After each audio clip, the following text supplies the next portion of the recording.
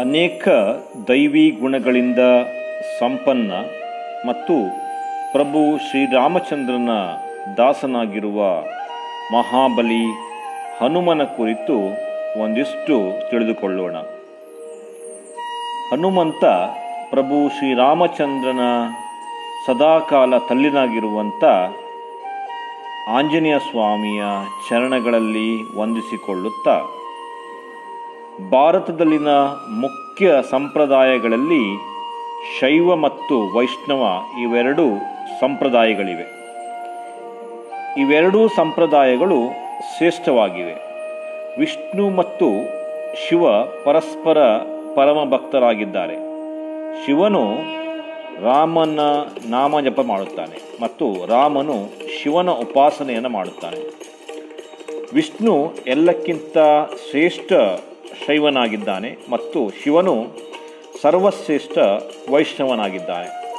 ಆದ್ದರಿಂದ ಶಿವನ ಅಂಶವಿರುವಂಥ ಹನುಮಾನನು ಪ್ರಭು ಶ್ರೀರಾಮ ಪರಮ ಭಕ್ತನಾಗಿದ್ದಾನೆ. ಶೈವ ಮತ್ತು ವೈಷ್ಣವ ಇವರಲ್ಲಿ ಮತಭೇದಗಳಿದ್ದರೂ ಹನುಮಾನನು ಎರಡೂ ಸಂಪ್ರದಾಯಗಳಿಗೆ ವಂದನೀಯನಾಗಿದ್ದಾನೆ. ಈ ರೀತಿಯಲ್ಲಿ ಹನುಮಾನನು ಶೈವ ಮತ್ತು ವೈಷ್ಣವ ಇವೆರಡೂ ಪಂಥದವರ ಐಕ್ಯದ ಸಂಕೇತವಾಗಿರುವ ಏಕೈಕ ದೇವತೆಯಾಗಿದ್ದಾನೆ. ಶ್ರೀ ವಿಷ್ಣು ಹನುಮಾನನ ಪ್ರಭು ಮತ್ತು ಶ್ರೀರಾಮನ ಪರಮ ಭಕ್ತನಾಗಿದ್ದಾನೆ. ಹನುಮಾನನು ಶಿವನ ಅಂಶವಾಗಿರುವುದು ಅವನು 11ನೇ ರುದ್ರನಾಗಿದ್ದಾನೆ. ಹನುಮಂತನಿಗಾಗಿ ಲಕ್ಷ್ಮೀದೇವಿ ಮತ್ತು ಪಾರ್ವತಿ ದೇವಿ ಇವರಿಬ್ಬರೂ ಪೂಜ್ಯನೀಯರಾಗಿದ್ದಾರೆ. ಸೀತಾಮಾತೆಯನ್ನು ಹುಡುಕುವ ಸಂಪೂರ್ಣ ಶ್ರೇಯಸ್ಸು ಹನುಮಂತನಿಗೆ ಸಲ್ಲುತ್ತದೆ. ಅದರಂತೆಯೇ ಹನುಮಂತನ ಮೇಲೆ ಸರಸ್ವತೀ ದೇವಿಯ ವಿಶೇಷ ಕೃಪೆ ಇತ್ತು. ಆದ್ದರಿಂದ ಹನುಮಂತನು ಸಂಗೀತ ಮತ್ತು ವ್ಯಾಕರಣದಲ್ಲಿ ನಿಪುಣನಾಗಿದ್ದಾನೆ. ಗಣಪತಿ ಮತ್ತು ಹನುಮಂತ ಇಬ್ಬರೂ ಶಿವನಿಗೆ ಪರಮ ಪ್ರಿಯರಾಗಿದ್ದಾರೆ. ಇಬ್ಬರ ಬಣ್ಣವು ಕೆಂಪಾಗಿದೆ ಮತ್ತು ಇಬ್ಬರಿಗೂ ಸಿಂಧೂರ ಪ್ರಿಯವಾಗಿದೆ. ಶಮಿ ಅಥವಾ ಮಂದಾರ ಈ ವೃಕ್ಷದಲ್ಲಿ ಗಣಪತಿ ಮತ್ತು ಹನುಮಂತ ಇವೆರಡೂ ತತ್ವಗಳಿರುತ್ತದೆ. ಮಂಗಳ ಈ ಗ್ರಹವು ಹಾಗೆ ಮಂಗಳವಾರ ಈ ವಾರ ಎರಡೂ ದೇವತೆಗಳ ತತ್ವದೊಂದಿಗೆ ಮತ್ತು ಕೆಂಪು ಬಣ್ಣದೊಂದಿಗೆ ಸಂಬಂಧವಿರುತ್ತವೆ. ಇಬ್ಬರು ಎಲ್ಲ ವಿಘ್ನಗಳನ್ನು ಮತ್ತು ಅರಿಷ್ಟಗಳನ್ನು ನಾಶಪಡಿಸುವ ಪರಮ ಮಂಗಲ್ಯದ ಶುಭ ಸೂಚಕರಾಗಿದ್ದಾರೆ.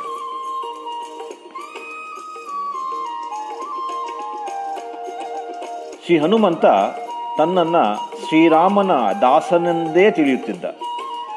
ಸ್ವತಃ ಉಚ್ಚ ದೇವತೆಯಾಗಿದ್ದರೂ ದೇವತ್ವ ಸ್ವೀಕರಿಸದೆ ರಾಮನ ಭಕ್ತಿ ಮಾಡಿ ತನ್ನನ್ನು ರಾಮದಾಸ ಹೇಳಿಸಿಕೊಳ್ಳುವಲ್ಲಿ ಹನುಮಂತನು ಗೌರವವನ್ನು ಅನುಭವಿಸಿದ್ದಾನೆ.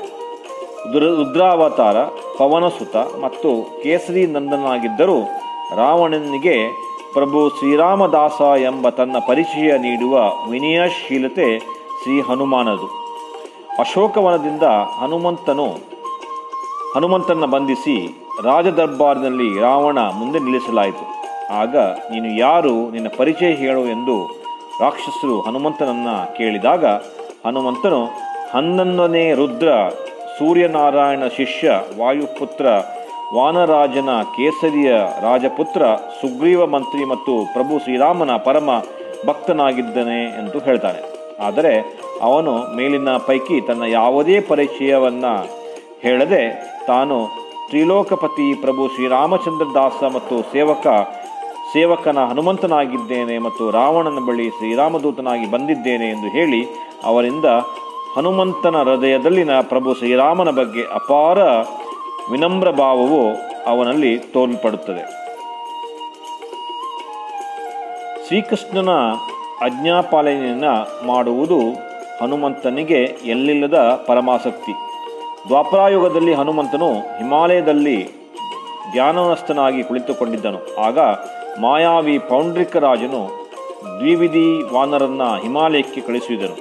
ಭಗವಾನ್ ಶ್ರೀಕೃಷ್ಣನ ಆಜ್ಞೆಯಿಂದ ಹನುಮಾನನು ಅವನೊಂದಿಗೆ ಯುದ್ಧವನ್ನು ಪ್ರಾರಂಭಿಸ್ತಾನೆ. ಯುದ್ಧದಲ್ಲಿ ಸೋತಂತೆ ನಡೆಸಿ ಬಂದಿಯಾಗಿ ದ್ವಿವಿಧ ವಾನರೊಂದಿಗೆ ಪೌಂಡ್ರೀಕನ ನಗರಕ್ಕೆ ಹೋಗುವ ಸೂಕ್ಷ್ಮ ಸಂಕೇತವನ್ನು ಶ್ರೀಕೃಷ್ಣನು ಹನುಮಂತನಿಗೆ ನೀಡ್ತಾನೆ. ಆದ್ದರಿಂದ ದ್ವಿವಿಧಿ ವಾನರಿಗಿಂತ ಲಕ್ಷಪಟ್ಟು ಹೆಚ್ಚು ಬಲಶಾಲಿಯಾಗಿರುವ ಹನುಮಂತನು ದ್ವಿವಿಧನ ಬ್ರಹ್ಮಪಾಶದಲ್ಲಿ ಸಿಲುಕಿಕೊಂಡನು. ಈ ಮೂರೂ ಪ್ರಸಂಗಗಳಲ್ಲಿ ಪ್ರತಿಸ್ಪರ್ಧಿಯವರಿಂದ ಯುದ್ಧದಲ್ಲಿ ಪರಾಜಯಗೊಂಡು ಅವಮಾನಗೊಳ್ಳುವ ಪ್ರಸಂಗ ಬಂದೊದಗಿದರೂ ಹನುಮಂತನು ಸ್ಥಿತಪ್ರಜ್ಞನಾಗಿದ್ದು ಮತ್ತು ಅವನಿಗೆ ಇದರ ಬಗ್ಗೆ ಏನೂ ಅನಿಸಲಿಲ್ಲ. ತನ್ನ ಪರಾಜಯ ಮತ್ತು ಅವಮಾನ ಇವುಗಳ ಬಗ್ಗೆ ಅವನಿಗೆ ಏನೂ ಕೂಡ ಅನಿಸುತ್ತಿರಲಿಲ್ಲ. ಅಂದರೆ ತನ್ನ ಪ್ರತಿಷ್ಠೆಯು ಅವನಿಗೆ ಸ್ವಲ್ಪವೂ ಮಹತ್ವದೆಂದು ಅನಿಸುತ್ತಿರಲಿಲ್ಲ. ಅವನ ದೃಷ್ಟಿಯಲ್ಲಿ ಭಗವಂತನ ಇಚ್ಛೆ ಅರಿತುಕೊಂಡು ಅದರಂತೆ ಆಜ್ಞಾಪಾಲವನ್ನು ಮಾಡುವುದು ಇದುವೇ ಎಲ್ಲಕ್ಕಿಂತ ಮಹತ್ವದಿತ್ತು. ಆದ್ದರಿಂದಲೇ ಮಾರುತಿರಾಯನ ಶ್ರೇಷ್ಠತೆ ಗಮನಕ್ಕೆ ಬರುತ್ತದೆ. ಶತ್ರುವನ್ನು ತಿಳಿದುಕೊಳ್ಳಲು ರಾಕ್ಷಸರಿಂದ ಪರಾಭವಗೊಳಿಸುವುದು, ಬಂಧಿತನಾಗುವುದು ಮತ್ತು ಅವಮಾನಗೊಳ್ಳುವುದನ್ನು ಸಹಜವಾಗಿ ಸ್ವೀಕರಿಸುವ ಅಹಂಕಾರವಿಲ್ಲದ ಕೋಟ ನೀತಿಜ್ಞ ಮತ್ತು ಕುಶಲ ರಾಜದೂತ ಎಂದು ಕೂಡ ಹನುಮಂತನು ವಿಖ್ಯಾತನಾಗಿದ್ದಾನೆ. ಹನುಮಂತನ ಬಗ್ಗೆ ಹೇಳ್ತಾ ಹೋದರೆ ಇನ್ನು ವಿಶೇಷ ಅವತಾರಗಳು ಎದ್ದು ಕಾಣುತ್ತದೆ. ಅವನ ಎಲ್ಲ ಉದ್ಧಾರ ಮಾಡಲು ಮಾರುತಿರಾಯನ ಚರಣಗಳಲ್ಲಿ ಮಾಡಿದ ಪ್ರಾರ್ಥನೆಯನ್ನು ನಾವು ನೆನೆಸ್ಕೊಂಡ್ರೆ, ಹನುಮಂತನ ಚರಣಗಳಲ್ಲಿ ಕೃತಜ್ಞತಾಭಾವದಿಂದ ನಮಸ್ಕರಿಸಿ ಅವನ ಸಂಪೂರ್ಣ ಶರಣಾದರೆ ನಮ್ಮ ಕುಟುಂಬ, ಸಮಾಜ, ರಾಷ್ಟ್ರ, ಧರ್ಮ ಮತ್ತು ಅಖಿಲ ವಿಶ್ವದ ಉದ್ಧಾರ ಮಾಡಲು ಅವನ ಚರಣದಲ್ಲಿ ಕಳಕಳಿಯಿಂದ ಪ್ರಾರ್ಥಿಸುತ್ತಾ ಶ್ರೀ ಹನುಮಂತನ ಚರಣೆಯನ್ನು ಮಾಡಿ ಅನ್ನುವುದನ್ನು ಈ ಮೂಲಕ ತಮ್ಮಲ್ಲಿ ಕೇಳ್ಕೊಳ್ತೇನೆ.